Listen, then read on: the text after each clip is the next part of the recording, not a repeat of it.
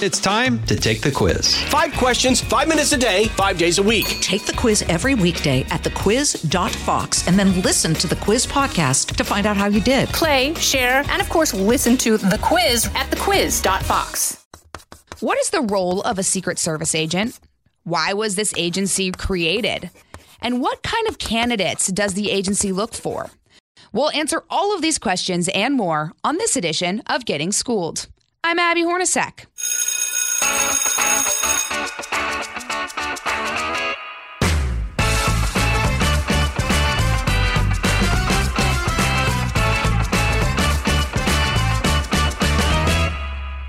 We've all seen them standing next to the president in all black suits, sporting an earpiece in one ear. They are the Secret Service. The Secret Service was established in 1865 for a reason totally unrelated to protecting the president and the first lady, which we will get into in a bit. But its duties go even beyond that. When you get past that popular image of men and women in those suits with sunglasses and wires in their ears, the Secret Service is a full-fledged law enforcement agency under the Department of Homeland Security. They aren't just the world's most famous bodyguards. So what's it like to be a member of the Secret Service? What does it take to join? And what is the full extent of their responsibilities? Here to talk me through all of this is a former special agent with the United States Secret Service, Jeffrey James. Jeffrey, how's it going? Good. How are you? I am great. And I do have to ask you this question. Jeffrey James is the most Secret Service agent name I have ever heard in my life. Did your parents know you were going to be a Secret Service agent because they named you well? Well, they gave me a stage name, so it would have fit for a lot of things, but it ended up working out well for the Secret Service, that's for sure. Well, that is, it is for sure, definitely. So can you just quickly, before we get into my questions, can you just tell me about your own background? Yeah, so I was born and raised in Pittsburgh. Went to college actually to be a teacher. I taught high school English for about 6 years before the opportunity came along to join the Secret Service in 1996. I went through, actually started the process in 94 and was hired in 1996. And I was in the Secret Service for 22 years, retired 4 years ago, and now I'm the chief of police at Robert Morris University in Pittsburgh. Wow. Well, thank you for all of your protection. We like to thank you guys because you are the reason that we stay safe. You said that an opportunity came up to be in the Secret Service. How does an opportunity just pop up for you to go into the Secret Service? Because nobody's coming to me saying, hey, Abby, I think it's time you join the Secret Service. Yeah, so with me, it came along as just I made a chance acquaintance with a gentleman who was an agent. And at the time, he started talking to me about it and said, why don't you apply? He said, we're looking for good people. And I, at the time, thought, they'll never hire me. I didn't have a military background. I didn't have a law enforcement background. But what I know now is, that's not necessarily what the Secret Service looks for. They want an intentionally diverse workforce. And I don't mean just diverse men and women or diverse racially, but we want people from all different backgrounds. And he said, as long as you can pass the tests and get through training, they'll train you to do what you need to do. And not that people don't wash out of training, because they do. But for the most part, if you come to us with a sense of team and a sense of mission, and you're going to push yourself and get better, you're going to be successful. And so after a little bit of talking through that with him, I decided to go ahead and apply. And the whole process took about a year and a half. But then I got a call. I was teaching high school, and it was the second day of the year in August. I got a call late August, and they said, hey, you report for training September 30th. So I had to go in and tell my boss on the second day of school that I was leaving. So are you allowed to tell people that you're going into the Secret Service? Yeah, so we are what's called undeclared federal agents. So we're not considered to be undercover. Not that, I've done undercover things in my life related to investigations, but we're not clandestine. So we are able to tell people what we do. That must have been the most fun conversation to have with your high school students, saying, hey guys, would love to be your teacher, but I got to go be in the Secret Service. Yeah. And at that point, I was still learning. I didn't know a whole lot about exactly what I was going to be doing. And they had a lot of questions that when I came back a while later, because the school was kind enough to have me back for a little presentation once I graduated training, got a couple years under my belt, I was able to answer a lot more questions a little while down the road than I was able to answer at that time. And you know what, Jeffrey? Here you are answering my questions. So this is great. And I'm happy to be here this time. Well, so then let's break this down. What is the mission of the Secret Service?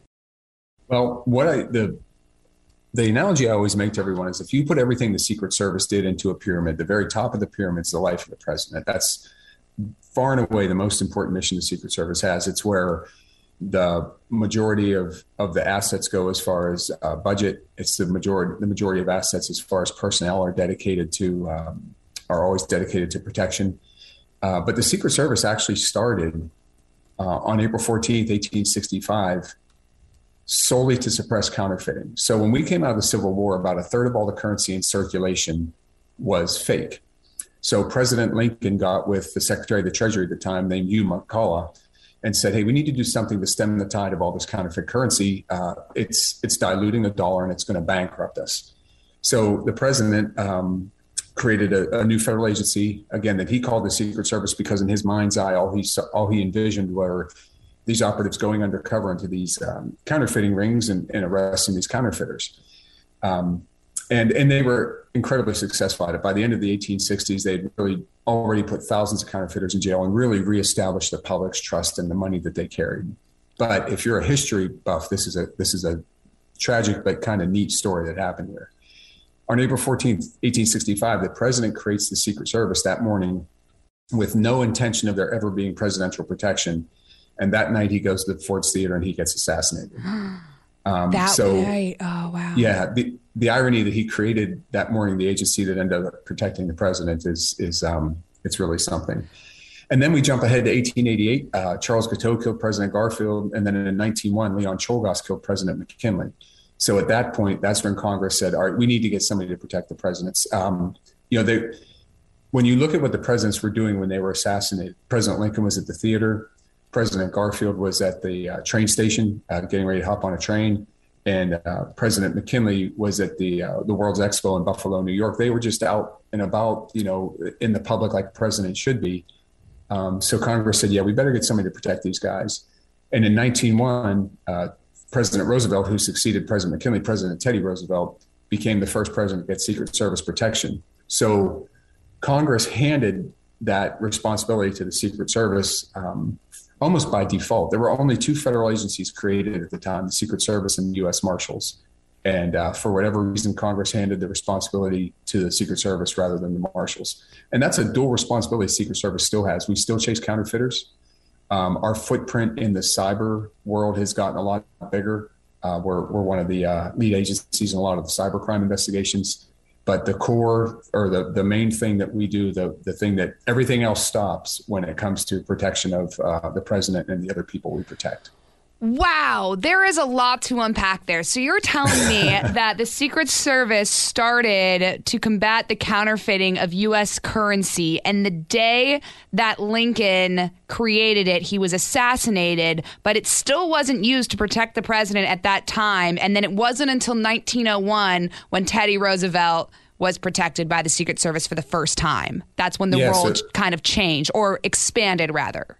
Correct. Yeah. So we endured two more presidential assassinations before someone thought it was smart to get protection for the What president. do you think was the breaking point? I mean, you have, that many, so 3 total assassinations. Correct. In 36 years, there were 3 assassinations. I don't know. I don't know if maybe people looked at the assassination of President Lincoln as a foregone conclusion because of the war. And I don't know if they, and then they jumped ahead to 1881. And when President Garfield was killed, they saw that as an outlier because Leon Czolgosz was a disturbed individual, the man who killed the president. But yeah, when the leader of the free world isn't able to walk down the street because somebody might shoot him and kill him, you need to do something about it. You need to fix the problem. Right. This might be getting in the weeds too much, but why the Secret Service? I mean, why was an agency that was tasked with uncovering counterfeit money than the ones who are like, oh, well, you can protect the president. What skills were relatable to protecting the president at that point? I don't know if it was skills more so than it was logistics. So everything I've been able to study and I've looked and looked, I really couldn't find any reason, and even historians are a little bit unclear on why the Secret Service got the mission. But what I think personally is, if you look at 1901, the mission of the U.S. Marshals of securing courts and chasing fugitives through a lot of the unsettled territories for the western part of the United States, they were kind of scattered all over the place. I think maybe Congress just said that the Marshals are so busy with that mission that they have of really taming what was still the Wild West. Maybe it was just easier to hand it to the Secret Service at that point instead of retasking the Marshals with another mission. So then fast forward to 2022, where we are today. How big of an agency is the Secret Service? Well, in the big scheme of things, of all the letter agencies, FBI, ATF, DEA, CIA, the Secret Service is actually a small agency. So if you look at there's really three parts of the Secret Service. There's the agents. They're the men and women in suits that you'd see right around the president or vice president or whoever we're protecting at the time. We have our uniform division officers, which is our Washington, D.C. based police force. They guard the White House, the vice president's residence, all the foreign missions. They also make up the Secret Service sniper teams. There are canine handlers, magnetometer teams. And then the third part is our non-gun carriers. So it's everyone from our forensic scientists to attorneys to our clerical folks. And in total, the Secret Service, with all three of those components, is about 9,000 personnel. Wow, that's not that many. And it's not when you consider how the Secret Service has about 163 offices all over the country, all over the world. We have small offices in every European capital. We reopened an office in Peru in response to the amount of counterfeit U.S. currency that was coming in from Peru. So that 9,000 people gets spread pretty thin, pretty fast. Right. And so what factor, you just named those three different categories. Who is in charge of counterfeit money then? Are those the agents or those? Yeah, correct. Yeah, the agents. So we have the field offices that are spread all over the country. So say in Cleveland, they get reports that someone's passing counterfeit there. There's an office in Cleveland of about 20 agents who will lead up that investigation in partnership with the local police who are getting the calls from their local merchants saying, hey, I got this fake $20 bill. I got this fake $100 bill. So it's the agents who are out in the field who are going to lead those investigations. Oh, wait, something just popped up in my head. So I'm watching this show and it's about these three moms who need money and then they start creating counterfeit money. And then eventually, once you get to like season 4, the FBI starts looking into them. Actually, the FBI is trying to look into them throughout this whole time, but then it really gets aggressive in season 4. So you're telling me that that's actually wrong? It's not really the FBI who's looking into this. It would be the Secret Service? Correct. And that has happened. Well, it's happened before that, the FBI gets a tip, like say they have an informant or say they arrest somebody and that person says, hey, you got me on this, whatever drug charge or kidnapping charge, but I know this person who's making all this fake money, then they'll call us and hand it off to us. But in fact, there was one point in my career, the large majority of my career, the last 19 years was all dedicated to protection. But early in my career, I did an investigation where we found out that the DEA had an informant who was giving them counterfeit and they weren't telling us about it. And it ended up being a pretty big deal because our point was, hey, if I had an informant that gave me a pound of cocaine, I'm not going to throw it in my desk drawer right, and wait to tell you. So that ended up being a big deal. But for the large majority of the times, it's a very good relationship that we have with other agencies that when we get something that's related to their core investigative bundle, we hand it right off to them or they hand it back to us. That is crazy. Sorry, I didn't know that. I'm legitimately in awe. And I'm also going to write a review about this show that it's just completely wrong. No, I'm just kidding. So then just in terms of, I feel like people typically think of the Secret Service when it comes to protecting the president, the vice president, the family of the president. So who exactly is the Secret Service authorized to protect? Are there more people than just the president's family? Yeah, so there's really 6 groups. So there's the president and his family, the vice president and her family. Any former president and first lady gets Secret Service protection for life. Their children, life. Yeah, their children would get it until they were 16. Now, a former president can do what we call signing off. Like they could say, look, I don't want this protection anymore. The last president and the only president I know of to do that was President Nixon. For the last, I believe it was the last 12 years of his life, he hired a private security firm because he didn't want to be construed as being a burden to the taxpayers. I don't know if that was a product of the fact that he resigned or what, but so we have 5 former presidents who are still alive and first ladies. They'll get Secret Service protection as long as they desire. We also protect any foreign head of state that comes to the United States. So any foreign king, president, prime minister, the Pope, all those folks get Secret Service protection. And that leads to a pretty significant manpower crunch every September when the United Nations General Assembly has their meetings. It was understood for my entire career that you weren't allowed to take leave in September and the first couple of weeks of October because, we averaged about 140 heads of state would come to those meetings and every one of them got a Secret Service detail. So it was a pretty big manpower crunch. We also protect all major presidential candidates.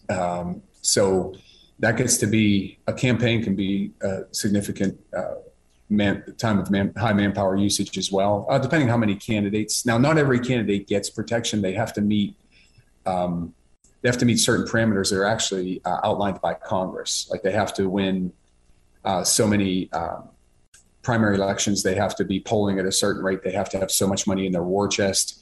So if you look at someone like Ralph Nader, who's been a candidate for president since I was 5 years old, he's never qualified for Secret Service protection because he was never considered a viable candidate. But what you will see is there'll be times like, so 2 elections, I think it was 2 elections ago when there were about 13 candidates on the candidates on the Republican side. It was Ben Carson and Rick Santorum and several other people. There were about 6 or 7 of them that were getting protection initially. But then once it's realized that they're not going to be a viable candidate, their protection is discontinued. And that we actually got that responsibility relatively recently in our history. And that was after the assassination of Robert Kennedy in 1968. There was no protection for candidates at that point when he was murdered on June 5th, 1968. So, and then the last group of people we protect is really anyone by special directive of the president. The president can, within reason, order protection on anybody. And the first experience I got with this was in 1998. Our representative to the World Bank, I believe, was a woman last name Barshevsky. And I'd never heard of her before this, but the World Trade Organization was having meetings in Seattle, and she was going there, and there was some concern that there would be demonstration activity, and there was a ton of it. So the president ordered temporary protection on her while she was at these meetings, and so you'll have things like that where the president will say, like, hey, maybe our the UN secretaries going overseas, hey, while they're overseas, just protect them over there. So it's nothing that's permanent, but it's something that he can order, or she, or if we would have a female president, he or she could order. Would that be something? Would that be something in an instance like with the Supreme Court and the protests that happens outside their homes, if it ever did become violent? Which we talk about Brett Kavanaugh and the guy who admitted that he was trying to kill Brett Kavanaugh. Could President Biden say, hey, we want to give Secret Service agents to Brett Kavanaugh? He could. And what would probably happen is, I know from what I understand, the long-term projection is going to be that the marshals will protect the justices. But what the president could say is, hey, the Secret Service can put a detail together in a day. And we really could.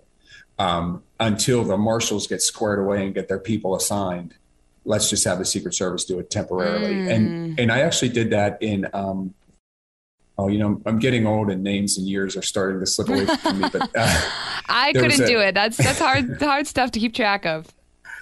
There was a changeover in the director of the CIA. and the CIA couldn't get their protective detail together. It was going to take them a few days, and I don't even know the reason why, but there was a handful of us that were grabbed to form the detail around the new CIA director until the CIA took over. And like I said, it only took about 72 hours, but it was just something temporary that the president ordered. Okay. We'll be right back after this. Hi, everybody. It's Brian Kilmeade. I want you to join me weekdays at 9 a.m. East as we break down the biggest stories of the day with some of the biggest newsmakers and, of course, what you think. Listen live or get the podcast now at briankilmeadshow.com. So what's the difference between Marshals and the Secret Service? Well, the U.S. Marshals, their mission is exactly what it's always been. They secure the federal courts. They'll do protection on judges, and they chase fugitives. Those are their three big things. Yeah, and the fugitive component is really big. I'll tell you, if I was a criminal, I would never want a U.S. Marshal chasing me. Man, those guys and gals are so good at what they do. Look, they're going to find you. You can try to hide all you want, but you're going to slip up one day and make a phone call when you shouldn't. The next thing you know, you're going to have a bunch of black SUVs surrounding you. I have so much respect for the U.S. Marshals. They're a great agency. Absolutely. So then what goes into the day to day? I just curious, you show up for work, you put on your suit, let's say you're protecting the president. What's your day look like? Also, on top of that, do the agents rotate? I mean, if you show up one day, is it always you protecting the president, or do you get a day off ever? Yeah, sure. So when you're on the president's detail, you're really only doing one of three things. You're either following the president with what he does that day, which means if you get to the White House in the morning and he's getting on the helicopters and going to Andrews Air Force Base to get on Air Force One to fly to Chicago, you'll just be with him that day. If he's staying overnight somewhere, there'll be agents already there ahead of time to meet you who will relieve you, and then you'll either make your way back to D.C. or if he's staying a couple of days, you'll just pick him up again in the morning and do whatever he does in the morning or for that second day. The hard part about that is if the president doesn't leave the West Wing, we have posts around the Oval Office that we circulate through, and we call it Ring Around the Oval. Because it would just be 8 hours of moving from post to post. But, I've always said any day in law enforcement that you could say you were bored is good. But it was always a lot more fun when we were out with the president moving around. So that's one thing you'll do. You either shadow the president for whatever he's doing that day. The second thing you'll do is you'll be out doing an advance. So whenever the president's going somewhere domestically, the advance team gets sent out 7 days ahead. For overseas trips, it's a minimum of 2 weeks ahead. So you'll go out ahead of the president. You'll work with that local field office that you're going to, and as well as the local police departments there to set up the security. So when the president lands in that town, we've created as secure of an environment as we can. And we like to say when we get there in advance, we make every building the president walks into as secure as if he was walking into the White House, regardless of where it is. And then the third thing you would do would be training. When you're on the president's detail, you work 4 cycles of 2-week shifts. So you'll work like 2 weeks of day shift, 2 weeks of afternoon shift, 2 weeks of midnight shift. And then your 7th and 8th week are all training. So you would go out to, in Beltsville, Maryland is where our training facility is. It's about a 250-acre facility. And it has all the things you would expect from a law enforcement training facility. It has ranges where we practice shooting. It has a big 2-mile obstacle course that rings the property. We practice, we have a fake city built there where we go and we practice getting attacked. We have rooms in the gym where the floor and walls and everything are all covered with mats, and we just go in the mat room and we fight all day. We practice, disarming someone with a knife. We'll practice if 2 of us are trying to take down someone who's who's combative. We work on all those things, but it's just that the Secret Service, one of the best things they do is they put an incredibly high premium on training. And the saying that I kind of put to that is, in my career, you didn't train until you got it right. You trained until you couldn't get it wrong. It was just repetition after repetition after repetition, so many times. Even before you end the 6-month basic training to become an agent, you've pulled a trigger 10,000 times. And it creates such a confidence and a competence and assuredness in yourself that if that eventuality comes to pass, that you're going to be successful because you've practiced it so many times. Mm-hmm. So I didn't hear in there at all where you get a break. Do you get a day off? You do. Yeah. They try to keep everybody to 5 to 40 hours a week because, very pragmatically, if you work more than that, you have to get paid overtime. Right. And everybody's budget conscious. So we do hit manpower crunches where you're going to be scheduled, 12 days. I had times in my career where I was on the road for 3 months, and you don't get days off on the road. They have to pay you when you're on the road. So yeah, you're away from home, and so even if you didn't have to do anything, it wouldn't be like being at home. But yeah, they try to, especially when you're not in a protective assignment. So we have people who work in our headquarters, agents who work in our headquarters in all of our divisions. And unless they're pulled to be placed on a temporary protective assignment, their schedule is going to be essentially Monday to Friday, 9 to 5. So they try to keep it, keep it so everybody has some decompression time. Right, as they should. You have a very important role in protecting people. You should get a break. So how much money does it cost for security detail for, let's say, the president? I mean, this is taxpayer dollars, correct? It is. My involvement in the budgeting and logistics during my career wasn't very extensive, and I've been out 4 years. I don't know what the number is now, and maybe in preparation for this, you can Google what the Secret Service budget is. I do know that every year of my career, especially big years like election years, we would always go to Congress to get an extension to our budget. We always ran out by the end of the year, and that's because when you have things come up unexpectedly, like September 11th happened. And, all of a sudden, we're bringing in new pieces of technology to help with our protective mission. Like before September 11th, when you went into the White House, you went through metal detectors. Well, now you go through scanners that test you for radiation and biological pathogens and other small, even residue of explosives that could be on your clothes or hidden in your person. So as that technology came along and we realized we needed to utilize it, that all takes a bite out of the budget too. So it is an expensive endeavor, and it's not just expensive for us. When you consider, the Air Force flies him everywhere on the Air Force One, the Marines fly us everywhere on Marine One.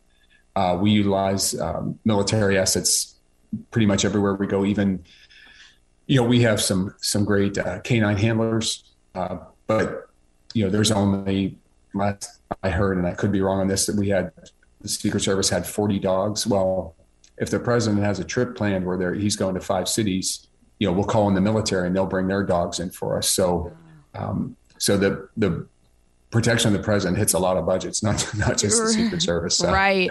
How often do you work with other agencies? I know you had kind of touched upon it earlier when we were talking about like the DEA, for instance, but when it comes to the military and other agencies, how often does that crossover happen?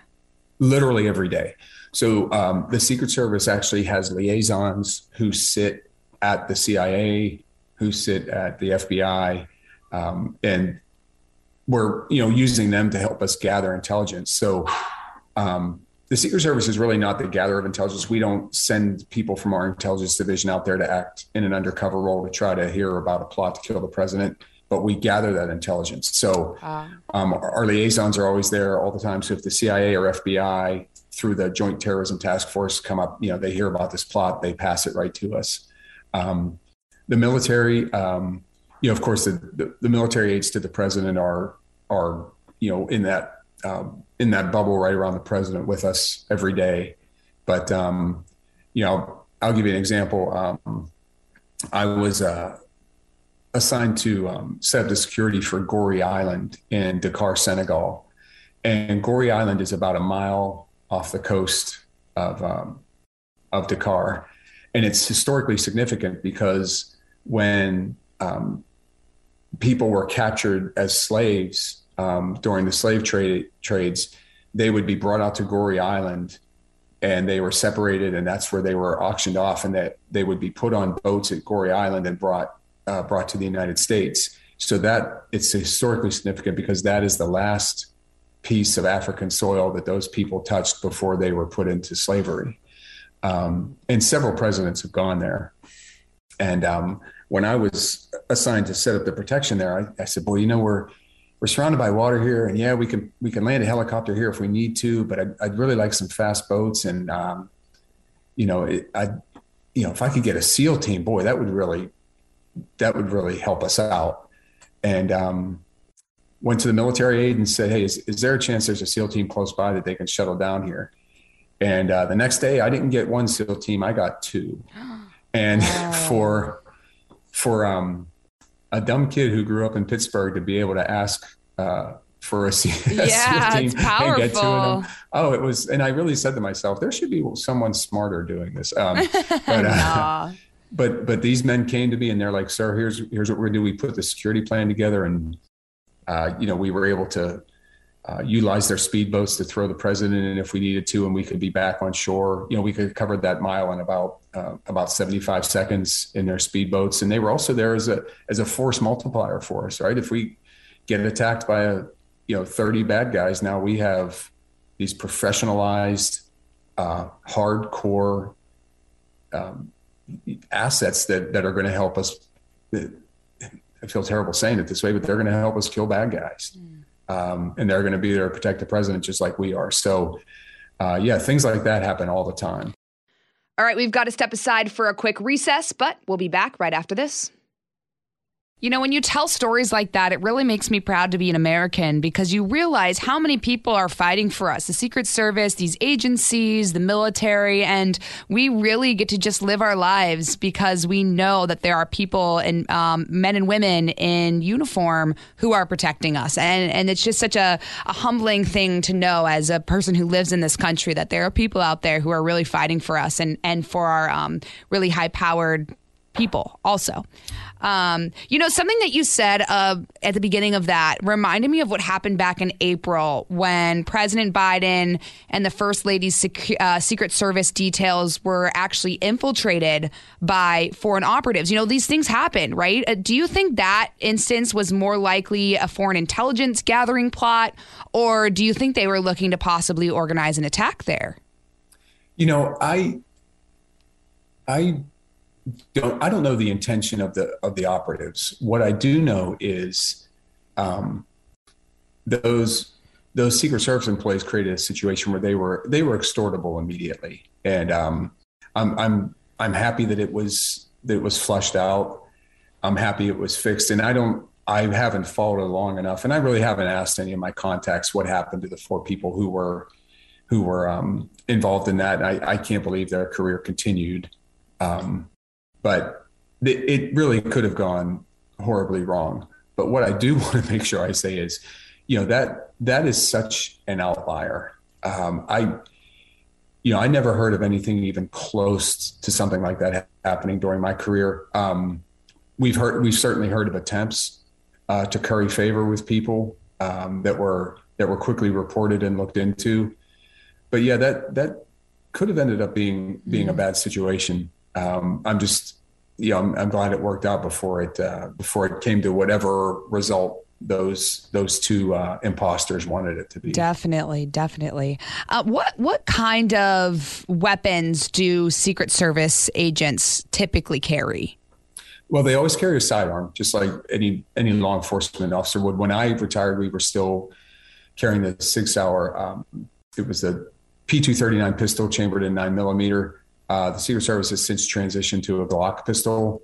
The protective details also carry MP5 submachine guns, and they're transitioning over, so everyone's going to carry an M4. It's a little more, gives you a little more distance with a long gun than the MP5 does. Although the MP5 is a really nice weapon on the investigative part for clearing rooms, like if they have to do a raid, if they think there's someone making counterfeit in their home and they get a warrant and they execute the warrant on their home. And we also had the availability of Remington 870 shotguns as well. But then our specialized teams, like our counter assault team, which is the SWAT team that travels with the president, our emergency response team, which is this kind of like the special tactics team that stays at the White House. They're made up of our uniform division. They'll carry heavier rifles like M4s, M15s, and then our snipers who again go everywhere with the president, vice president, and also are fixed on top of the White House.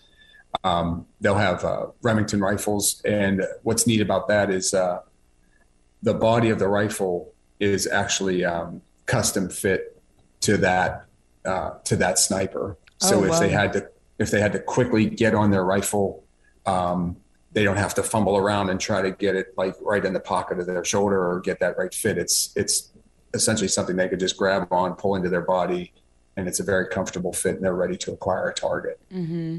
Wow, that's really neat that you guys have things like that, because again, your job is just so important in protection across the board. So that's, you always wonder, because you see these black suits standing next to the president, you're like, what do they have on them that we don't see? That's always been a question of mine. Jeffrey, just kind of as we wrap things up, I always like to ask at the end of these, just for the average American, I will never be protected by the Secret Service, but I can watch movies about the Secret Service, and I can watch the president go give a speech and see you guys standing there. What do people need to know about this agency, or maybe something interesting that people don't really know? Well, I think people, what I mentioned earlier, people think it's a lot bigger of an agency than it really is. From what I understand now, there's only 3,000 agents. Of that 9,000, only 3,000 of those are agents. So it's, it's a busy time for everybody. But the one thing I would say that the one thing I would want people to know is I met some of the highest quality, just people of integrity, people that I would trust my children with in an instant during my 22 years in the Secret Service. And not that I liked everybody, because I just think it's human nature that you're not. But but when it came to crunch time, like even if it was somebody I knew I would never sit down and have dinner with, I knew that when things came down to it, if it was a bad situation, I could get back to back with that person and never have to turn my head to make sure they were doing what they were supposed to do. I just knew they would. And just, again, some of the finest people you would ever meet, some of the most humble people. The backgrounds of people were incredible. Everybody from former professional athletes to people like me who were teachers to people who came from the business world, military. One of our guys, Ron Shure, was a Congressional Medal of Honor winner. And he sadly, since he had cancer, he passed away a couple years ago. But I mean, just the people that I was able to meet and be around and still call friends to this day, it's humbling. Yeah, talking to you again, I mentioned before in this podcast just how proud I am to be an American, knowing that there are people like you out there protecting us. And that's amazing to hear. Your stories were extremely insightful. And thank you so much for spending this time with me. I really appreciate it. Oh, thank you. I was honored to do it. And I was honored you asked. And I'm, again, humbled to be able to share my stories with anyone who would care to listen. Absolutely. Well, I hope to have you back on in the future. Jeffrey, thank you so much. Thank you.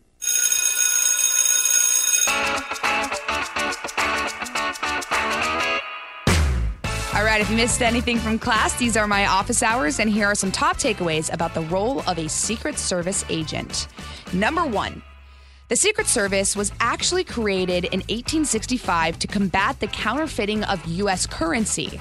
Ironically, it was created the day President Lincoln was assassinated, but it would take a total of 3 presidential assassinations in 36 years until finally, in 1901, Teddy Roosevelt would be the first president to receive protection from the Secret Service. Number 2. In the grand scheme of things, in terms of other government agencies, the Secret Service really isn't all that big. There are about 9,000 personnel and 163 offices all over the world. And number 3, the Secret Service doesn't just protect the president. It's also in charge of the president's family, the vice president and her family, former presidents who actually get protection for life unless they opt out, foreign heads of state who come to the U.S., major presidential candidates, and anyone who gets special directive from the president. Thank you so much for listening to this podcast on the role of a Secret Service agent. For more podcasts, you can go to foxnewspodcast.com. And don't forget to subscribe to this one on Apple Podcasts, Spotify, or wherever you listen, and leave us a review. This has been Getting Schooled with Abby Hornacek on the Fox News Podcast Network. Class dismissed. From the Fox News Podcasts Network, subscribe and listen to the Trey Gowdy Podcast. Former federal prosecutor and 4-term U.S. Congressman from South Carolina brings you a one-of-a-kind podcast. Subscribe and listen now by going to foxnewspodcasts.com.